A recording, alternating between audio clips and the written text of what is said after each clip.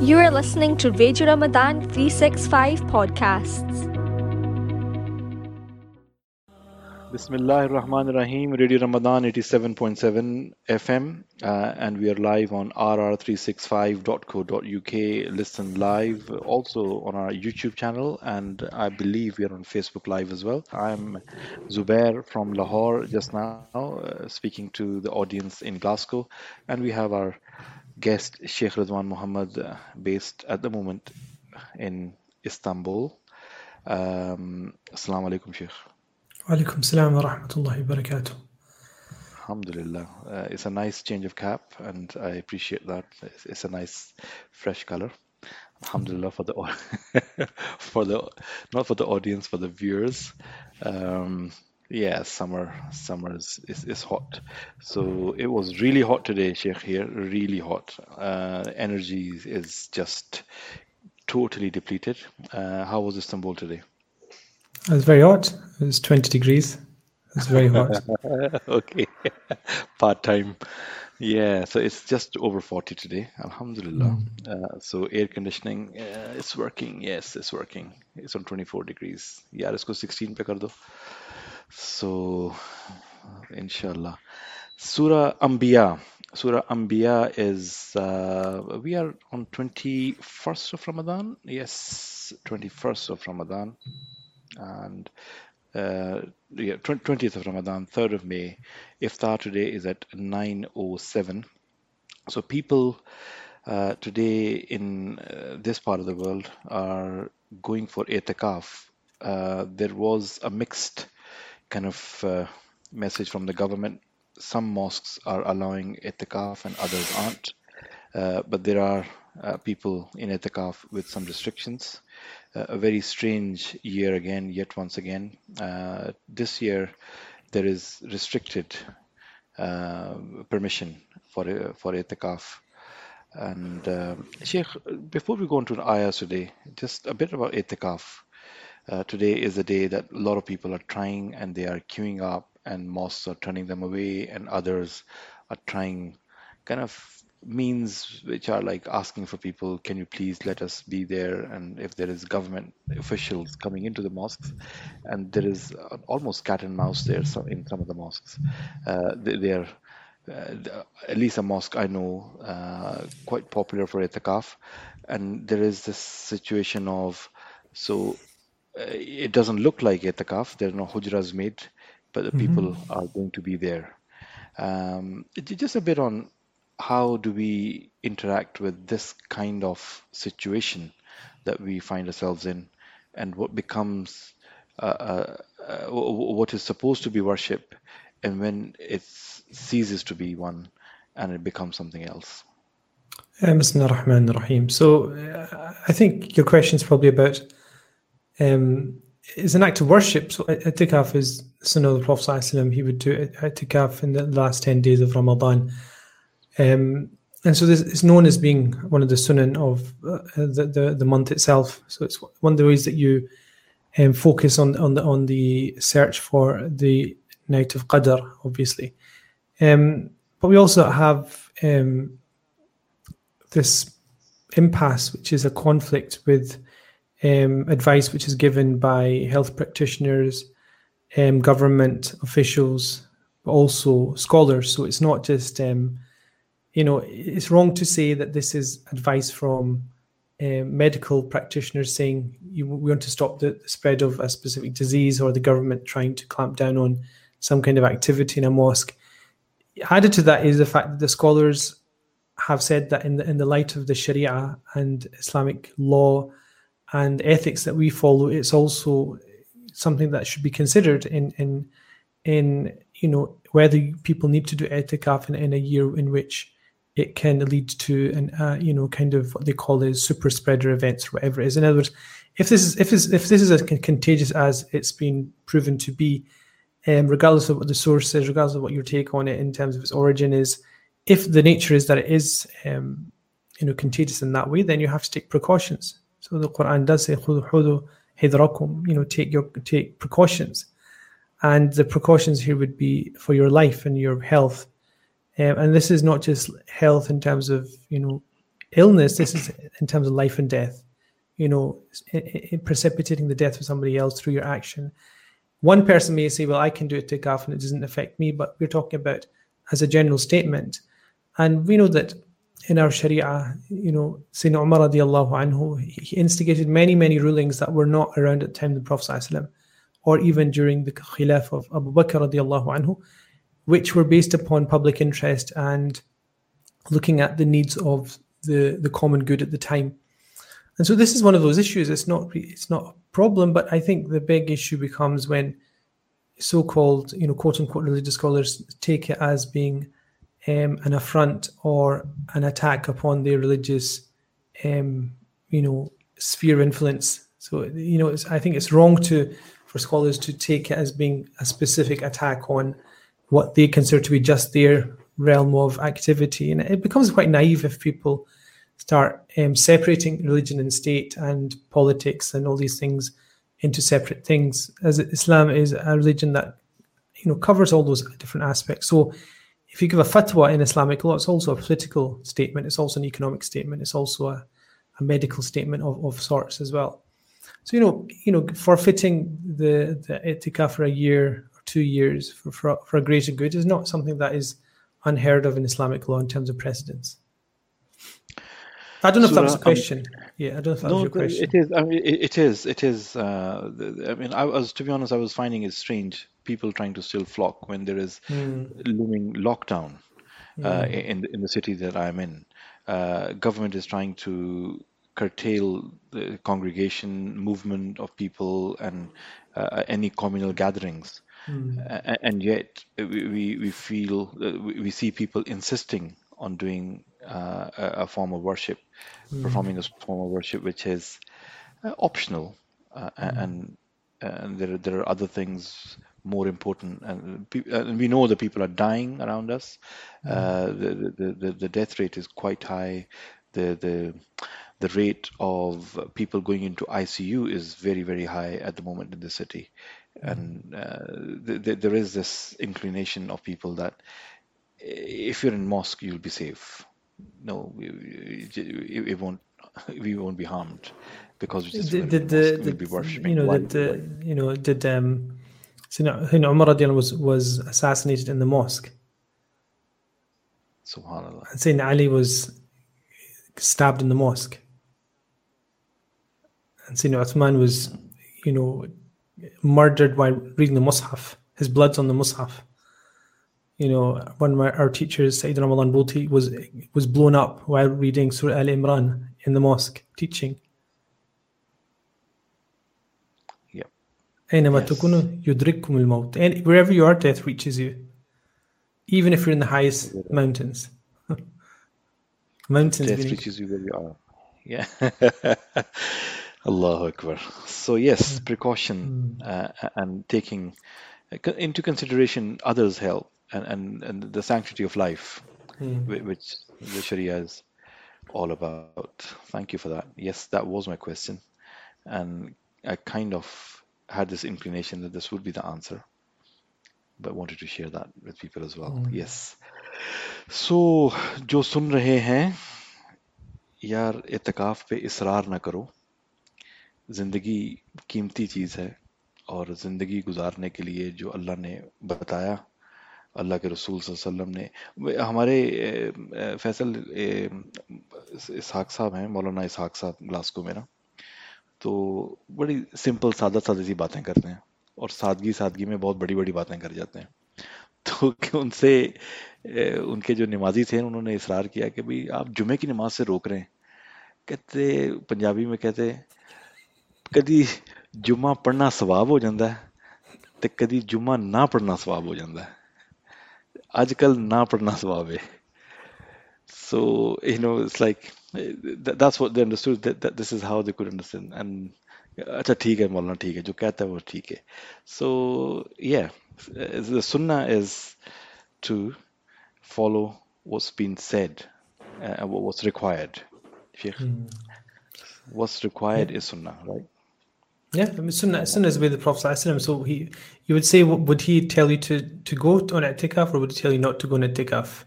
The Prophet told people on one of the expeditions to pray in their mosques. So pray in their tents when the adhan went.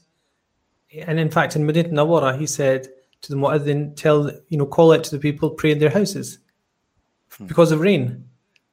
So is it not, is it not better to pray in the mosque? The Prophet said it's 25 times better to pray in the mosque than in the house, and in one narration 27 times more meritorious and higher in daraja. But then why did the Prophet tell people, Sallu fi rihalikum, pray in your houses? Because at that point it was more merit. There's more merit in praying in your houses. Sheikh, I've been just a thought that's come to my mind, right? The entire thread of reflections has been over the years, and this year especially, is to keep using your mind and mapping information with practicality. Constant. It's a constant thing. And not everybody is able to do that. There is knowledge, there is information, and trying to extrapolate what Prophet would have done, sallallahu alaihi wasallam, in this situation that we are in. And that's not something that everyone can do. So where were you when we covered the verse فَاسْأَلُوا أَهْلَ الذِّكْرِ إِن كُنتُمْ لَا تَعْلَمُونَ? Listen, Surah Anbiya, we just did it. I think the fourth or fifth नशिस्त उस नशिस्त में बात की थी हमने इसको चौथी नशिस्त में हमने ये कहा चौथी कौन सी आयत है ये चौथी number You just find it. Allahu Akbar. Yeah, so the point is, yes, nobody knows the detailed answers of things. That's why you have people that remind you of things you've misplaced or misunderstood or not acknowledging or don't know. That's how it is. That's with everything. That's with medicine, that's with engineering, that's with mathematics, that's with cooking. How many times you have to phone somebody to teach you, to remind you how to make rice, for example. So ask, basically, right? Yeah, ask. I mean, that's the nature of life. And when I tell you, or when somebody tells you that knows, then you say, it makes perfect sense. It's not as if, you say and somebody says, yeah, badi gharib baat ki aapne. It's a really strange thing you've said. Yes. Where'd you get this from? It was pretty basic.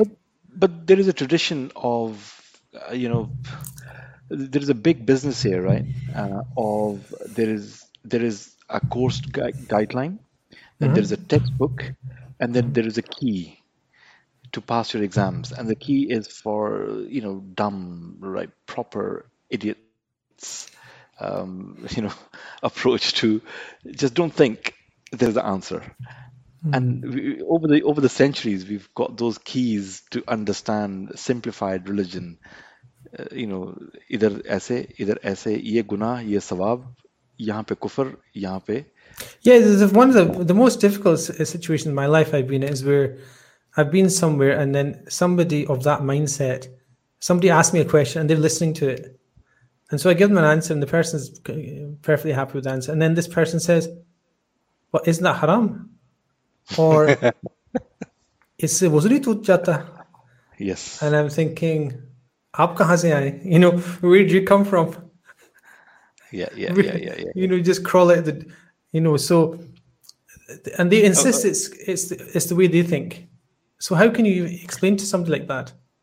I was just about to name a few books, which I'm not going to because that will probably just have some controversy. So yeah, when the tradition in the subcontinent is that you're given a guide, a small book, and you read that, and that is it. This is Deen, and anything other out of that is going to be a problem because you don't ask, because you don't have access to people. No, to be honest, those small books, they are useful for the 95% of everything you'll come up in your life. So basically, if everything's okay, if everything's going well, there's i'tikaf, there's prayer in the mosque, there's Jum'ah, there's Taraweeh, there's all these things. All the rulings are as they are. But, fiqh is not, the thing about fiqh is not knowing the answer to things that are commonly known. Fiqh is being able to explain or to come to the answer to something that not many people know, and it requires exertion of your mind to get to the answer. That's fiqh. So otherwise, that's just repeating things that are mentioned. If this happens, do this. This is like an exam question is, if this happens, what do you do? how many fara'id you have in wudu, how many elements of wudu are there, what's the ruling for reciting Fatiha in the prayer, what's the time limit for giving zakat al-fitr, what's the nisab on cryptocurrency. Depending on what it is, you have an answer. Fiqh is, out of all those questions, to come up with one where you need to actually think about, like cryptocurrency. So if somebody asks what's cryptocurrency, do you pay zakat in it? You can't answer that unless you understand cryptocurrency, you understand normal currency, you understand fiat currency, you understand the banking structures, and the way that payments are made and transferred. And then you understand the nature of zakat, and then you apply it to that issue. And so I've read so many articles by scholars, fatwas on cryptocurrency, that I don't think they understand what cryptocurrency is. But worse than that, they don't understand what currency is, like a dollar, rial. They don't understand how it comes into being. And so fiqh is deep understanding. So when Sayyidina Abu Hanifa was debating with Imam Malik, at the end of it he says, innahu la faqihun. He says he is really a faqih, really a scholar of insight.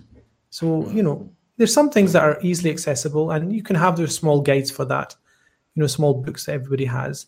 But you have to remember that beyond that is فَاسْأَلُوا أَهْلَ الذِّكْرِ إِن كُنْتُمْ لَا تَعْلَمُونَ.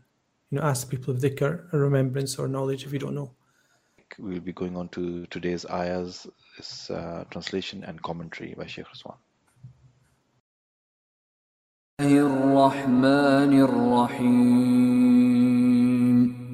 In the name of Allah, the entirely merciful, the especially merciful. وَوَهَبْنَا لَهُ إِسْحَاقَ وَيَعْقُوبَ نَافِلَةً وَكُلًّا جَعَلْنَا صَالِحِينَ. And we gave him Isaac and Jacob in addition, and all of them we made righteous. وَجَعَلْنَاهُمْ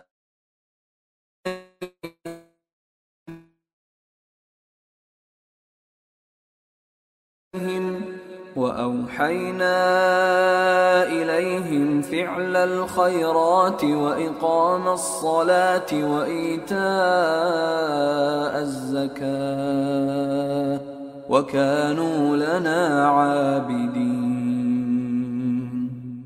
And we made them leaders, guiding by our command. And we inspired to them the doing of good deeds, establishment of prayer, and giving of zakah. And they were worshippers of us.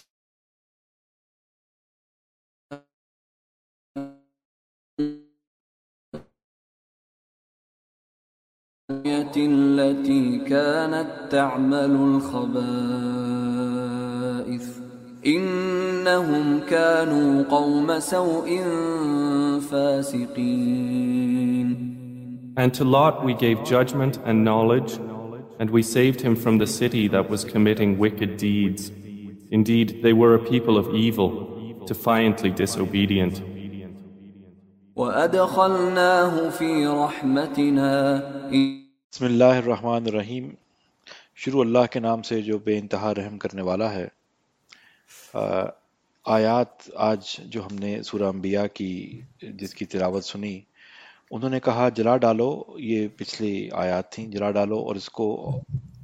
डालो इसको और हिमायत करो अपने खुदाओं की अगर तुम्हें कुछ करना है।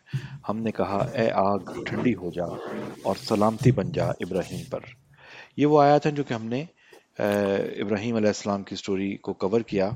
वो चाहते थे कि इब्राहीम के साथ बुराई करें, मगर हमने उनको बुरी तरह नाकाम कर दिया और हम उसे और लूत को बचाकर उस सरजमीन की तरफ निकाल ले गए जिसमें हमने दुनिया वालों के लिए बरकतें रखी हैं। हम उसे और लूत अलैहिस्सलाम को बचाकर उस सरजमीन की तरफ निकाल ले गए जिसमें हमने दुनिया वालों के लिए बरकतें रखी हैं, और हमने इसे इसहाक अता किया और याकूब इस पर मजीद और हर एक को सालेह बनाया, और हमने उनको इमाम बना दिया जो हमारे हुक्म से रहनुमाई करते थे, और हमने उन्हें वही के जरिए से नेक कामों की और नमाज कायम करने और ज़कात देने की हिदायत की, और वो हमारे इबादत गुजार थे। और लूत को हमने हिक्म और इल्म बख्शा और उसे उस बस्ती से बचाकर निकाल दिया जो बदकारियां करती थी। दर हकीकत वो बड़ी ही बुरी फासिक कौम थी और लूत अलैहिस्सलाम को हमने अपनी रहमत में दाखिल किया, वो साले लोगों में से था। सदक़ल्लाहुल अज़ीम. Sheikh, today's ayahs, just moving on from the story of Ibrahim alayhi salam, where he alayhi salatu wasalam is saved by Allah subhanahu wa ta'ala's direct intervention, where the fire is now cold and he is saved, and the story continues. Yeah, Bismillah ar-Rahman ar-Rahim. So this story is interesting because it talks about the Prophet Ibrahim alayhi salatu wasalam. At that young age, he is given salvation from the torment that his tribe are about to inflict upon him. He's saved. And Allah says that when najaynahu, and that means we delivered. In other words, we delivered him from a state of difficulty and hardship and threat. And not just him, walutan, and also Lut. And Lut is a relative, he's a nephew of the Prophet Ibrahim alayhi salatu wasalam. So what we understand is that there's going to be something similar, not just in terms of the relationship that they have in terms of lineage, but also in terms of their story, which is that they're both delivered and saved at a certain time. And what's interesting is that they're saved and delivered to a place of safety.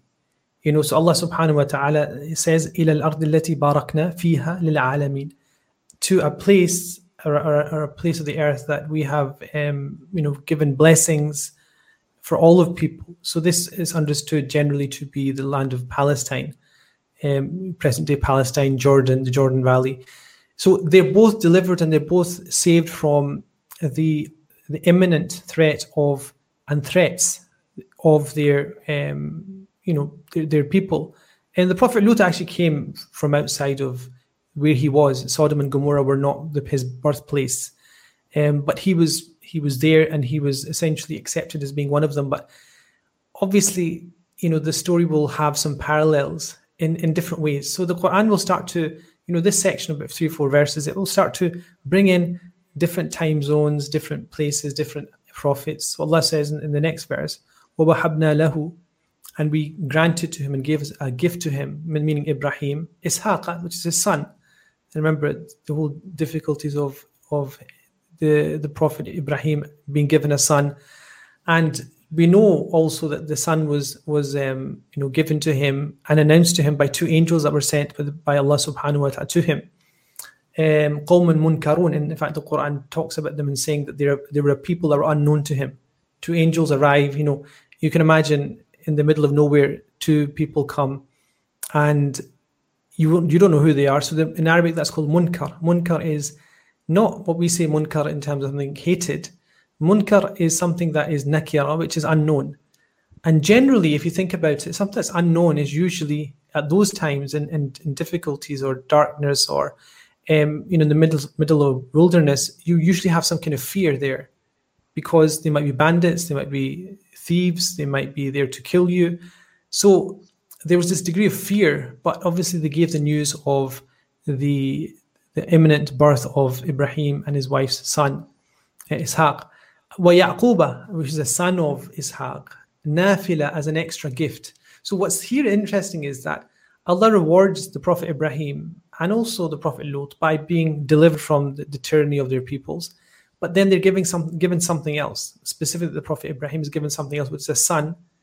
And also this idea of progeny.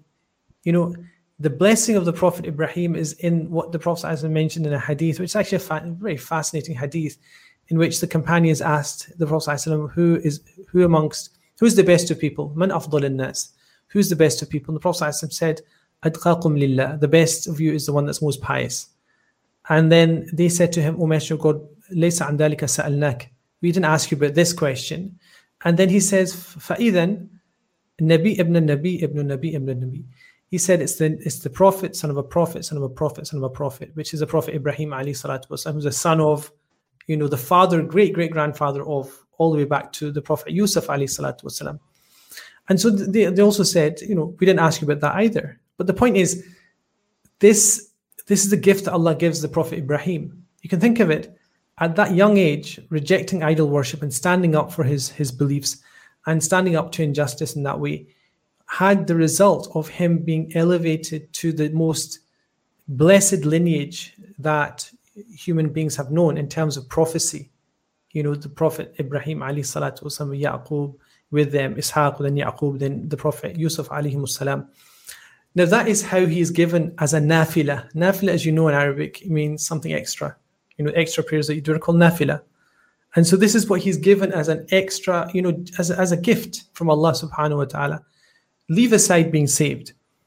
And then Allah says, وَكُلًّا جَعَلْنَا صَالِحِينَ, and we made all of these people in a state of righteousness. And what's interesting here, remember this is Surah Al-Anbiya. Yeah? So this is, you know, the title of it is Al-Anbiya. What is it about the Anbiya that's important? The important thing is that they're delivered, they're given special care by God, and also they have this quality which is important, which is وَجَعَلْنَا. In fact, when you were reading it, when it was being recited now, I just thought of this. جَعَلْنَا. Al-Ja'al is, even in theology, it has this sense of being inbuilt. It's this inherent quality. وَكُلًّا جَعَلْنَا صَالِحِينَ. Allah is the one that made them into, fashioned them into, and inculcated within them this salah, this sulh, this quality of purity and righteousness. And also وَجَعَلْنَاهُمْ أَئِمَّةً. Ja'alna, again, the same root comes up in the next verse. وَجَعَلْنَاهُمْ أَئِمَّةً. And we made them and created them and fashioned them into what? A'imma, leaders. Now, that is the whole point of prophets. Remember, we were talking about prophets as being these mountains that, you know, allow us to mark the pathway between the path that we're taking, which is on the low ground, but the prophets are these mountains that allow us to navigate to where we want to get to. The prophets have these special qualities that I've mentioned. جَعَلْنَاهُمْ أَئِمَّةً يَهْدُونَ بِأَمْرِنَا, that guide by our command. وَأَوْحَيْنَا, and also we gave them revelation. This is something special to Anbiya. إِلَيْهِمْ, we give it to them. And it can actually also mean here inspired. وَأَوْحَيْنَا إِلَيْهِمْ فِعْلَ الْخَيْرَاتِ, we inspired them to be given to doing acts of khairat, goodness, and establishing the prayer and giving pure due, which is zakat. وَكَانُوا لَنَا عَابِدِينَ. And that last section, that last kind of portion, and they were obedient servants of us, is what they then did themselves. It wasn't they weren't robots, that they were just made to be pious, they were made to be leaders, they were made to guide us to Allah. But وَكَانُوا لَنَا عَابِدِينَ, but they themselves, out of their own choice and volition and action, were worshipping as well. It's not as if they had no reward because they were just, you know, sent as these kind of robots to us or angels to us to do what God had told them, and they had no volition and choice. The prophets themselves, you know, they had to constantly make choices for themselves to raise themselves up to be deserving of what God essentially gave them as well. So it's a fascinating, it looks like such a simple verse, but it is such a fascinating thing. From the one hand, you've got the fact they're chosen, they're selected, they're honored, they're created in this perfect form of infallibility. And this is going to be important because, you know, a couple of verses later on, there'll be situations where people say, well, there's an example of them sinning and rebelling against Allah subhanahu wa ta'ala. Na'udhu billah. You know, this idea that they're rebelling against God, they're fighting against God, they're disagreeing with God, they're angry with God. Subhanallah. Do you not read the Quran with reverence and reflection? You know, this is why I always think that people are in a very difficult situation nowadays where they, you know, I had this a student actually asking in one of the classes, saying, I find it difficult to accept that when the Prophet, you know, one of the prophets did something, that they weren't sinning. And I said, did you understand what they did in the first place? He says, no, but the way I understand it, they sinned. And I said, goodbye. Because where did you get this from? You know, if this is how you like your prophets to be, then there's other religions there that allow prophets to sin and rebel against God.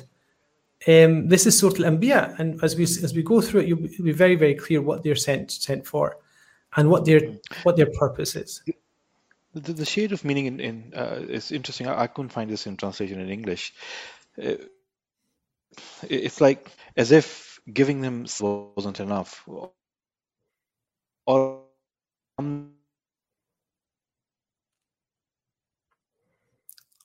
ने उसे इसहाक अता किया और याकूब फैसल इस पर मजीद और हर एक को सालेह बनाया यानी he had sons और मजीद like having people who were going to follow him and they were also saleh और हमने उनको इमाम बनाया और जो हमारे हुक्म से रहनुमाई करते थे so it's one upon another and another and another. Yeah, I That's mean, how it is in English. I that's mean, how I teach. Yeah, I teach obviously tafsir in some of the courses. And this last night, I was actually replacing a whole translation with another translation because for 7 years I've been not happy with the translation that I used initially. Because when I teach the tafsir, it's pretty clear that this translation is not doing any justice to the Quran. So last night I thought I might as well spend all night replacing all the translations with much better translations. Because it doesn't do any justice to the Arabic itself. The shades that come out and the meaning and the ramifications and the lessons from that. It's not just we're talking about translating, we're talking about the message and the lessons that come out are completely different then from what people just read when they just do a word for word translation, which is, lots of people think that this is the way to go, one word after another. No, you have to take it in the context of the structure and our theology and our law and Arabic language and Arabic rhetoric and morphology and grammar. And then you get a different understanding of the Quran from just saying, oh, this word means this and this word means this, and added together, 1 + 1 = 2. No, in terms of Quran, the letters of the Arabic language are the same ones that people sell onions and potatoes with in the marketplace. If you think about it, and the words here, some of the words that are used in the Quran are the same words that people use day in, day out. It's not the fact the words are special, it's the way that they're connected together and the fact that they're the speech of Allah that makes them special. And also that implies that the meaning is very deep as well. And so you have the next verse, which is, So ayah number 72 and 73, to me it's like it's loaded, right? It's loaded that they are people who are saleh, they're people who are imams, people who are leaders, people who guide others with the hukum of Allah. Yeah, it's like personal worship, and public they guide worship, because they public receive service. wahi, Yeah. and then they do good acts. Generally, they do good acts. They Worship. establish prayers. They worship. They establish prayer, and they pay zakah. Meaning they social don't service. pay zakat or zakat dene ki hidayat. So they guide people to be involved in social service, and the last bit is they are abidin. Yeah, I mean that's their choice, that's their volition, that's their action, which is to worship God. And so we are supposed to. Yeah, we're supposed to. I mean, I can't exactly hear what you're saying completely because I think the audio's gone.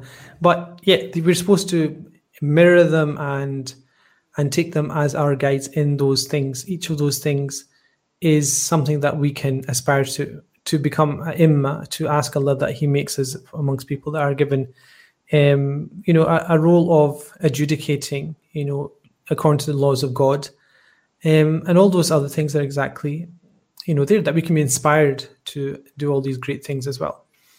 And so, that kind of guidance that's mentioned in the verse, also then has other implications, because then Allah will now go into, this, ever since we've gone into the start of the story of the Prophet Ibrahim alayhi salatu wasalam, there's now this cascading of prophets one after another, and snippets of their lives, and snippets of their tribulations, and snippets of their activity. And this is going to have to rely upon everything we talked about before. So the story of Lut alayhi salatu wasalam, Allah says that, and as for Lut, we granted him this criteria, which is hukam, which is his ability to tell right and wrong, essentially. Wa ilman, which is knowledge. Wa najaynahu, and also we saved him min al-qaryati allati kanat ta'malu al-khaba'ith, and we saved him from the townships. And this is Sodom and Gomorrah, and we know this from other literature as well as authenticated. Allati kanat ta'malu al-khaba'ith, that used to engage in khaba'ith. And the Urdu translation was a good one because it was not, in English it will be, bad actions, but Badgari, I think was the translation you had. Yeah, Because Badgari. Badgari, I think, Badgari is much better translation because Yeah. Badgari is like और लूत को khubth. हमने हुक्म और इल्म बख्शा और उससे उस बस्ती से बचाकर निकाल दिया जो बदकारियां करती थी. Yeah, Badgari is like, in English nowadays, people, khaba'ith, they say, well, it's just, it's like being violent and it's being robbing people. Khaba'ith, that's not khaba'ith, come on. Arabic has a very clear connotation with khubth and khaba'ith. Khubth and khaba'ith is what, Yes. when you go to the lavatory, this is what you say, A'udhu bika min al-khubthi wal khaba'ith. You from things that are filthy. Wherever you think of robbery and highway robbery and brigandry and all these kind of things, these not in any usage of Arabic considered to be used as khaba'ith. Khaba'ith here is sexual deviancy, and it's not. I mean, here people, I mean, the world we live in is a strange place. We have Muslims who are now trying to articulate the fact that yes, we accept that what was done amongst the people of Lod is that there was illicit activity, but it was forced, and it was forced illicit activity, if I would say that. And it was enforced. It was not by mutual consent with the other gender, males with males.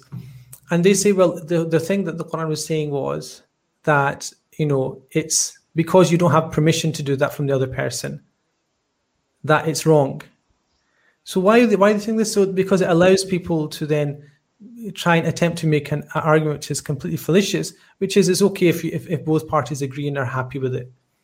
Now, the whole issue here is khaba'ith. Khaba'ith, in terms of the Quran, it actually explains what that is, because it says, the Prophet Lut, and elsewhere in the Quran it says it a couple of times, do you prefer to exercise your lusts with men over women? So it's nothing to do with forcing anybody. It's to do with the ghariza, which is the inclination and the desire to fulfill your sexual desire with the other person who is from the same gender.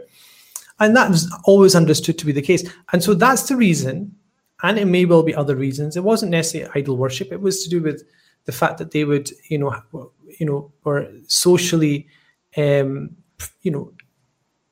of aggressive as well to people. They were a community that, were very unjust to people that came from outside. But there was also this very well-known aspect of their lives which was condemned. So Allah subhanahu wa ta'ala says, إِنَّهُمْ كَانُوا قَوْمَ سَوْءٍ فَاسِقِينَ, that they indeed were, no doubt, a people who were saw'in, which is depraved, and fasiqin, which is, at the heights of vileness. And then Allah says, وَأَدْخَلْنَاهُ فِي رَحْمَتِنَا, and in the end, and it doesn't tell you the whole story, which is he comes, he speaks to people, he tells them not to do this, and he's visited by the two angels that came to the Prophet Ibrahim are the same ones that are coming to him, and the Prophet Ibrahim is told that we're giving you news of a blessed child to you, and we're also going to your nephew Lot to tell him that we're going to destroy these two townships. And they come, and the people of the township find out that there's two guests in his house, and they attempt to, do what they wanted to do, as was their norm. And the two angels were there to inform the Prophet Lut that Allah was going to destroy those townships. So save yourself, save your family, save the people that believe in you, except for your wife. And so, Allah says, وَأَدْخَلْنَاهُ فِي رَحْمَتِنَا, we enveloped him within our mercy. إِنَّهُ مِنَ الصَّالِحِينَ, that indeed he was from the people that had this idea of quality of salah. And his wife, as you know, the next word is وَنُوحًا, and the Prophet Noah, his wife, and the Prophet Lut's wife are created and placed in the Quran as two examples of wives who, despite the elevated status of their husbands, insisted on bringing them down and bringing their message down, even though they weren't bad wives, quote unquote, and as being wives. before we go further on this one, और लूत को हमने अपनी रहमत में दाखिल किया. Okay, so why is it necessary here to emphasize the fact that innahu minas salihin, as if Prophet won't be this? I mean, just saying that he was a prophet should be enough.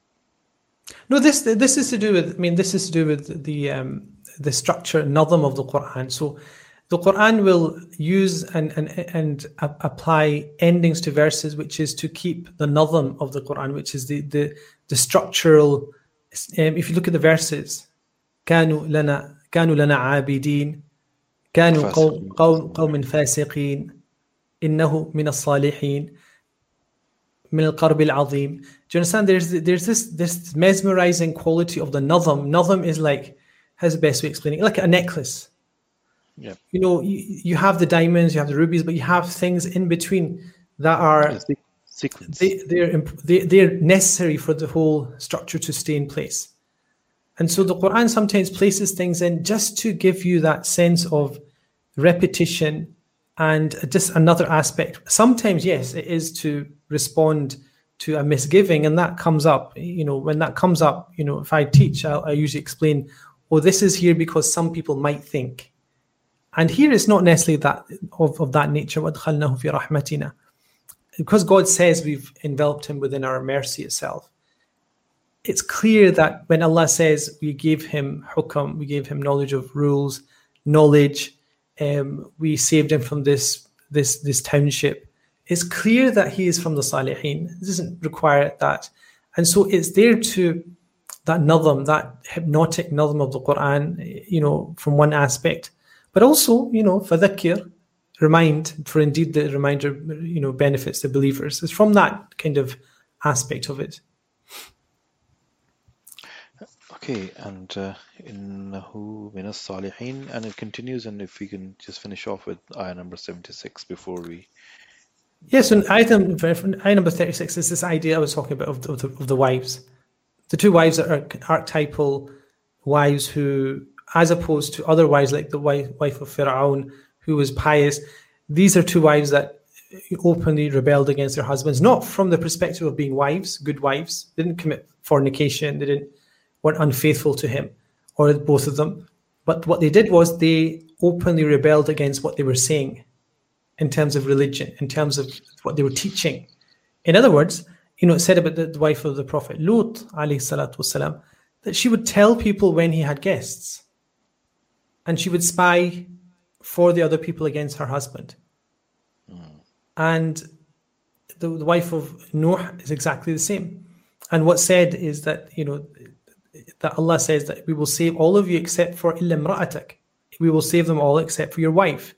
And, you know, in the biblical narrations, she turns into the biblical narration is different from the Quranic narration. The Quranic narration is that she is usurped within the destruction of the cities. In the biblical narrative is that she leaves with her husband, and he tells her not to look back, and she looks back, and she turns into a statue of salt. So there's a completely different narrative in the biblical sources from what we have. We just consider it to be a destruction that was done through natural sources. And so it talks about the bridge that goes on to the Prophet Noah. And the story of the Prophet Noah is this connection of the wives, which are very similar. So, you know, this idea of the Prophet doing all of this preaching and teaching, and the most close companion that you can imagine to the person is the one that's undermining their message.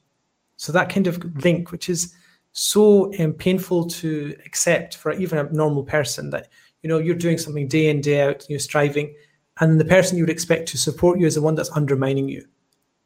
You know, and you can imagine that is probably as great a torture as this idea that you are being attacked by people outside. You know, if you think about it, you know, that, you know, you've watched in Pakistan, all these Pakistani dramas where, you know, it's that internal hurt which is the worst, you know. And it's true. I mean, that is somebody who's supposed to be a life partner, somebody you can share your happiness and your sadness with. And it happens to be not the case. And they still stand up. Wa Nuhan, and Allah says, and remember the Prophet Nuh alayhi salatu wasalam,